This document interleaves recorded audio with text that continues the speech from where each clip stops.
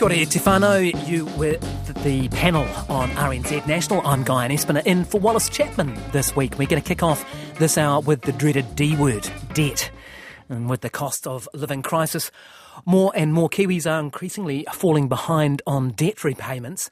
Data from credit bureau Centrix shows the number of households falling behind on debt repayments is at its highest level in 4 years. These figures from Centrix show 426,000 households were in arrears in May. That's the highest number since 2019. One of the black spots in all this is personal lending from non-bank sources, often taken out by lower income families. 1 in 10 personal loan accounts was in arrears at the end of May. Let's talk to Gareth Kernan now, who is a chief forecaster with Infometrics. Kia ora. Good afternoon to you, Gareth. Afternoon, Guy. What do you make of these numbers? It seems like a bit of a worry to see so many people falling into arrears with their debt. Yeah, it is a reflection of the squeeze that is coming on household budgets at the moment, both in terms of higher interest rates, obviously sucking more money out as you have to service the mortgage for many people, and also just simply a higher cost of living, exemplified by just how expensive it is to go to the supermarket at the moment as well. I guess the one sort of slightly brighter spot amongst it all is that debt has been very low over the last 2 or 3 years, and people getting behind, of course, has generally been pretty low because we have had some good economic times. So some of these numbers are coming off a very low base. Yeah, okay. So that's the context there, that it got down pretty low. I presume many of us paid off the credit cards in the along with the sourdough in the COVID lockdown, right? So we were hunkering down and paying off debt. Yeah, definitely. I mean, the payoff in credit card debt in particular through the pandemic was phenomenal. Credit card debt fell by about 30%, getting down to its lowest level since 2006. So the fact that it might be starting to rise a little bit now, it's risen 4%, but it's still well down on where it's been for the last 15 or so years. Yeah, we'll bring the panel, Allan and Ella, in shortly, but I just wanted, as a final question on this segment for you, to just paint us this picture, because it seems to me a little bit like a tale of two halves, if you like, or because you've got demand for home loans going down, and people who are possibly a bit wealthier are able to sort of, go, okay, I'm not going to increase my debt at this point. But these things like, I'm seeing car loans, personal loans, credit cards, buy now, pay later stuff, all those are up. So do you think there's an equity story here?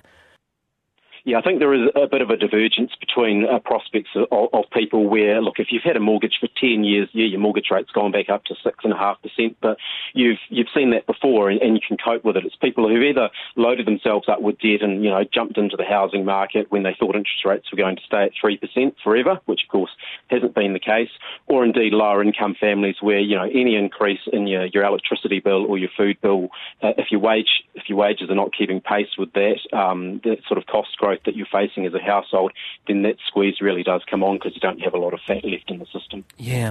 Ella, let's bring you in here. And look, both of you, feel free to toss a question to the expert here, as he won't get that from me. But Ella, debt, it's just an anxiety-inducing and, it's frightening for people, right?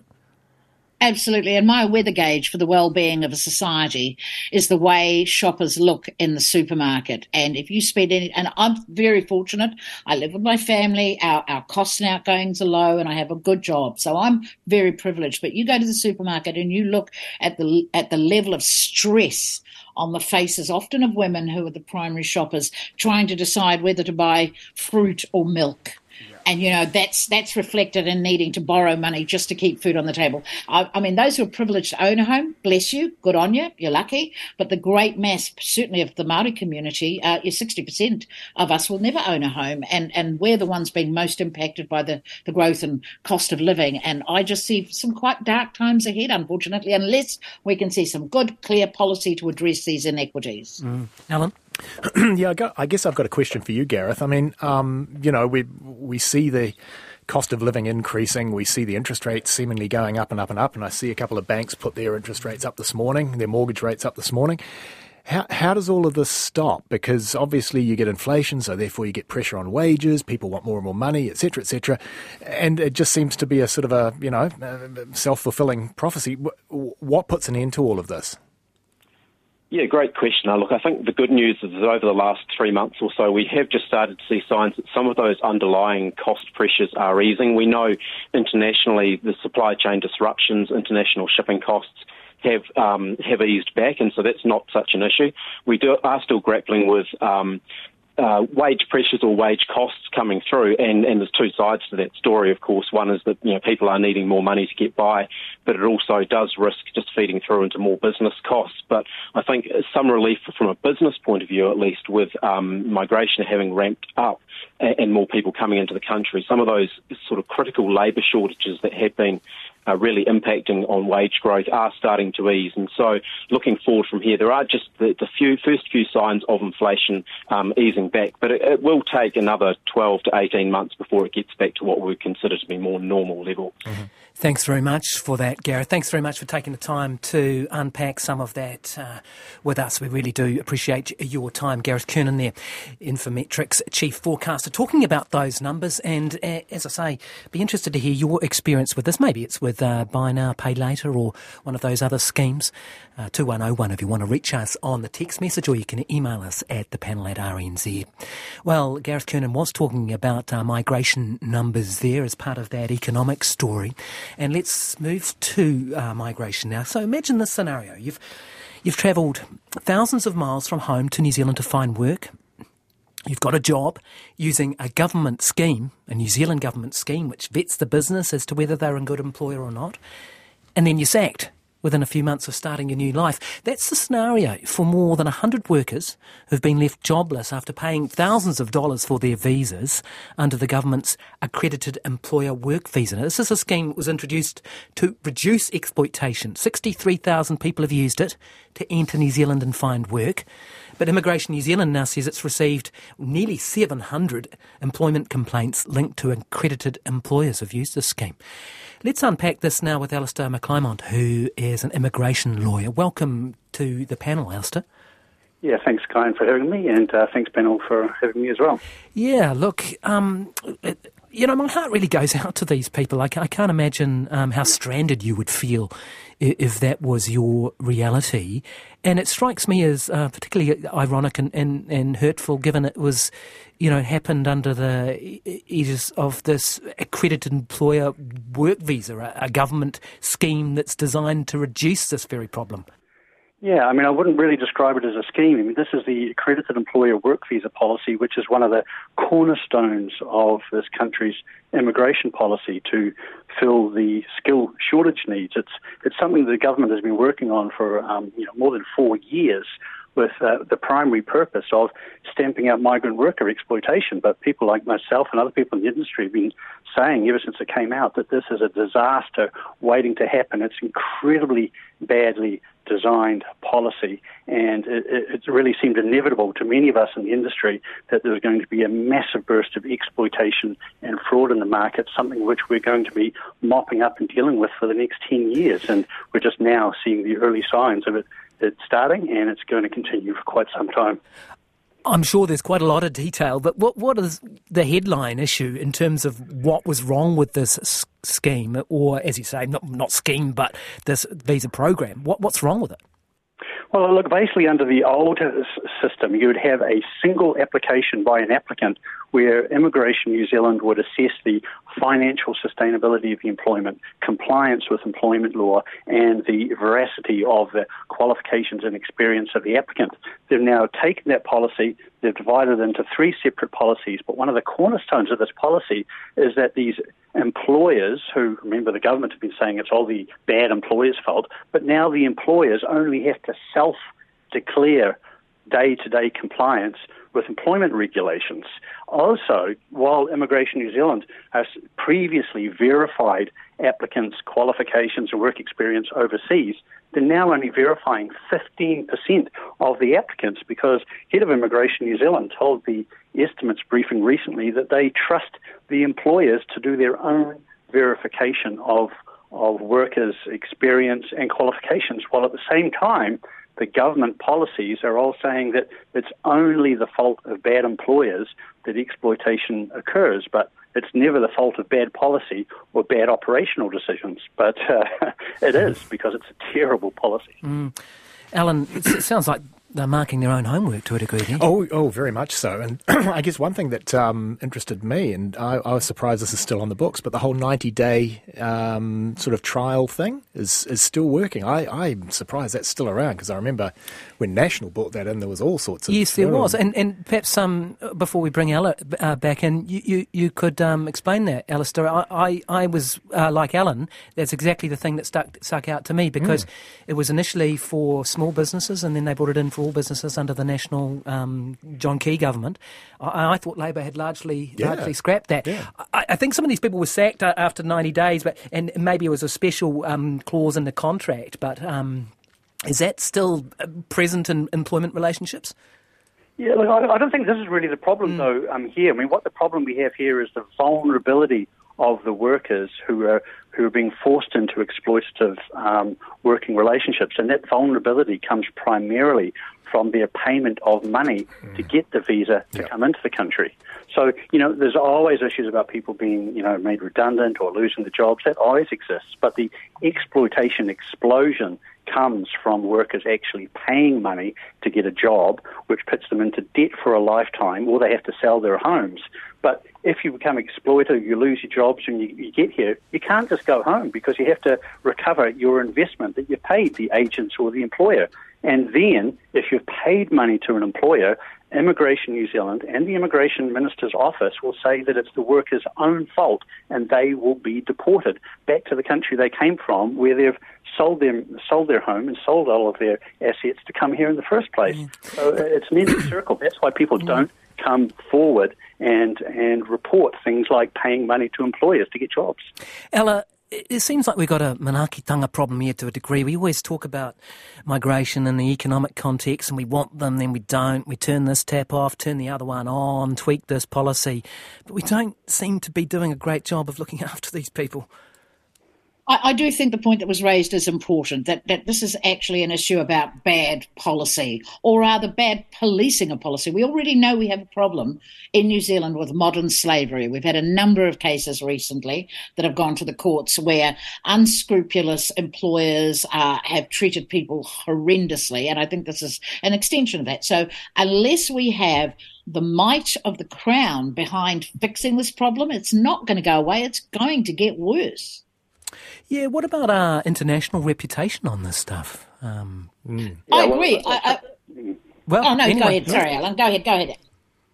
Yeah. I mean, one of the reputation is a big issue, but particularly around the highly skilled type of migrants coming in. We're talking about the GPs, for example. There's a news story recently that there are no GPs that have signed up to come here, and those medical professionals, because during the COVID pandemic, we had such bad international publicity regarding our immigration policies, locking people out of the country, stalling the skilled migrant category, not enabling doctors to get residence visas so that they could buy homes or their children to go to university, doctors and professionals leaving the country because of immigration policies. So our reputation in the world now is terrible.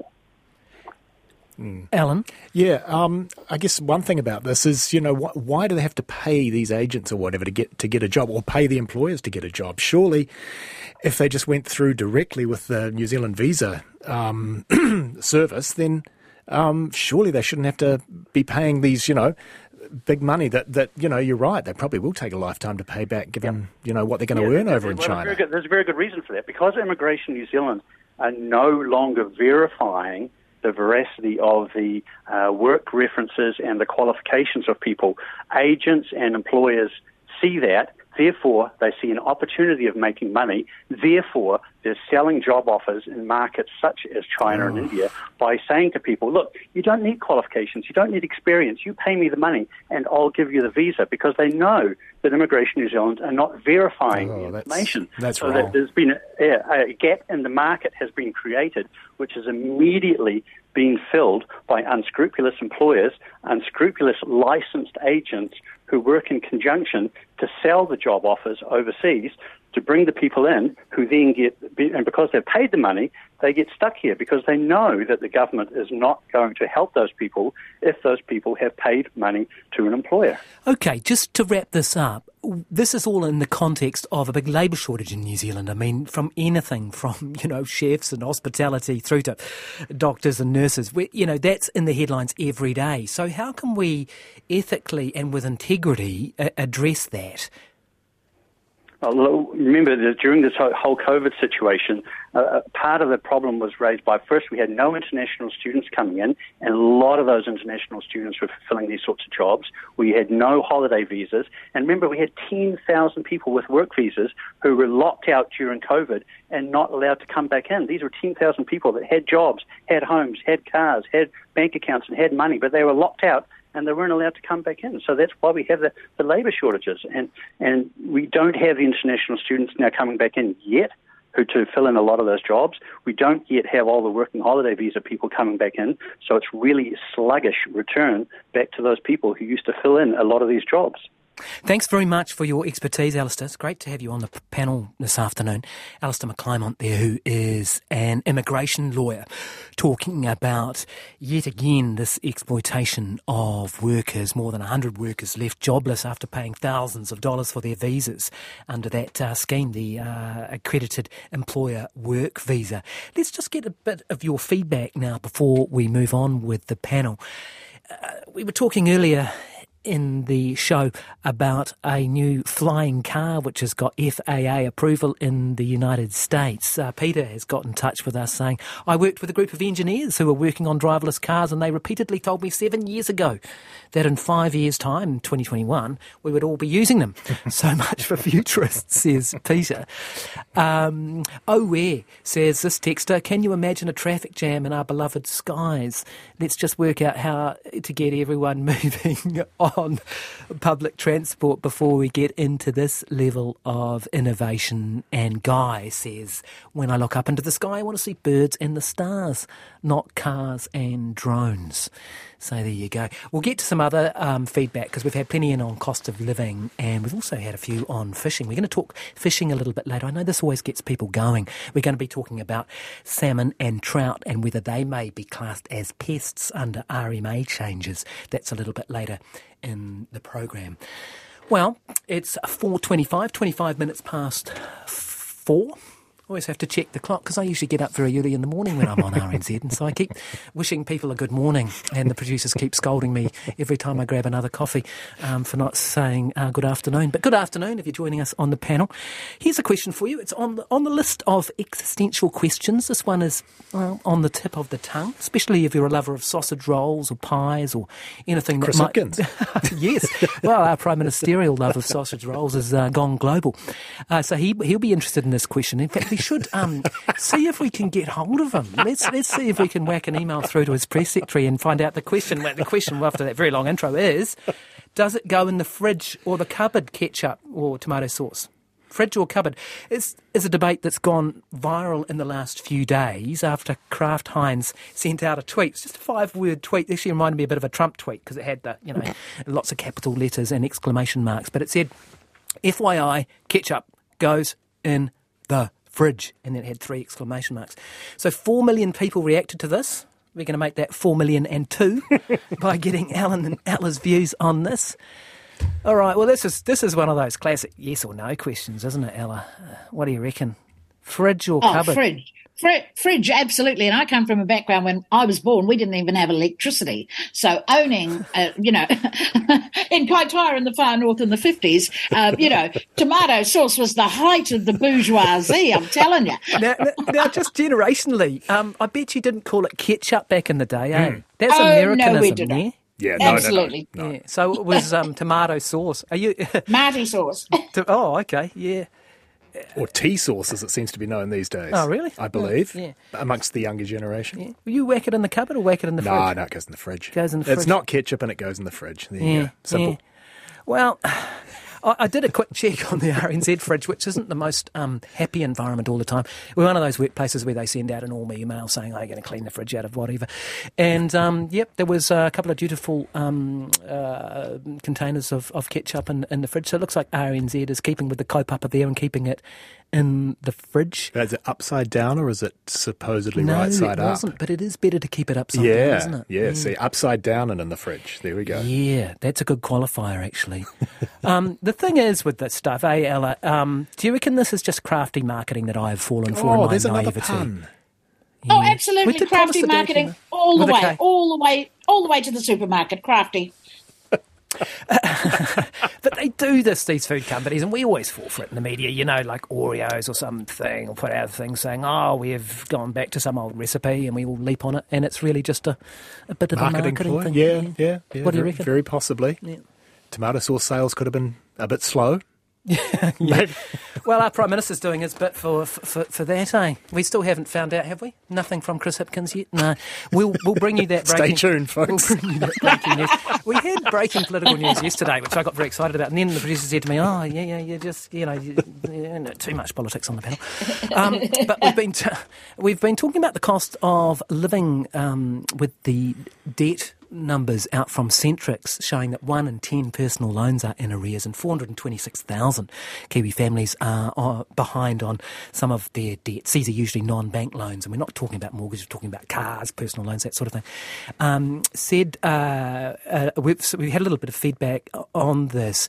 One texter says, loan sharks, my son, who should have known better, just took out a $500 loan from Cash Converters without reading the T's and C's, with a $145 establishment fee, $4 weekly admin fee, and get this, hold on to your hats for this one, 49.95% interest. By October, he will have paid back $800. Gee, that makes me sad. That's yeah. I mean, I can't verify what that company's done, but that is a message in good faith that we're reading out here. That's without a potential direct debit default penalty of $13, and he had a less than perfect credit rating. It's hard to hear, Ella? It's, and I know that my daughter, the youngest, she bought her first car last year. And, I said, do it, take out a loan, get yourself a credit rating, blah, blah, blah. But, as the industry that she works in is slowing down, she's starting to get a little bit nervous about being able to make her payments. Luckily, she lives with their bank of mum. Yeah, the bank mum did. I was going to say about, I don't know whether either of you know much about the car loan thing, but they used to make more money on the loans than, that they make on the margin of the car, some of those second-hand dealers. I mean, they can be incredibly high interest rates. I don't know if anyone knows what they are at the moment, but they can be really brutal. Well, absolutely. And F&I, as a field, F&I, Finance and Insurance, they were the original of the 1980s white shirt, white shoe brigade, the F&I boys of the car industry. With the emphasis on the F&. Yeah. F&I. Yeah.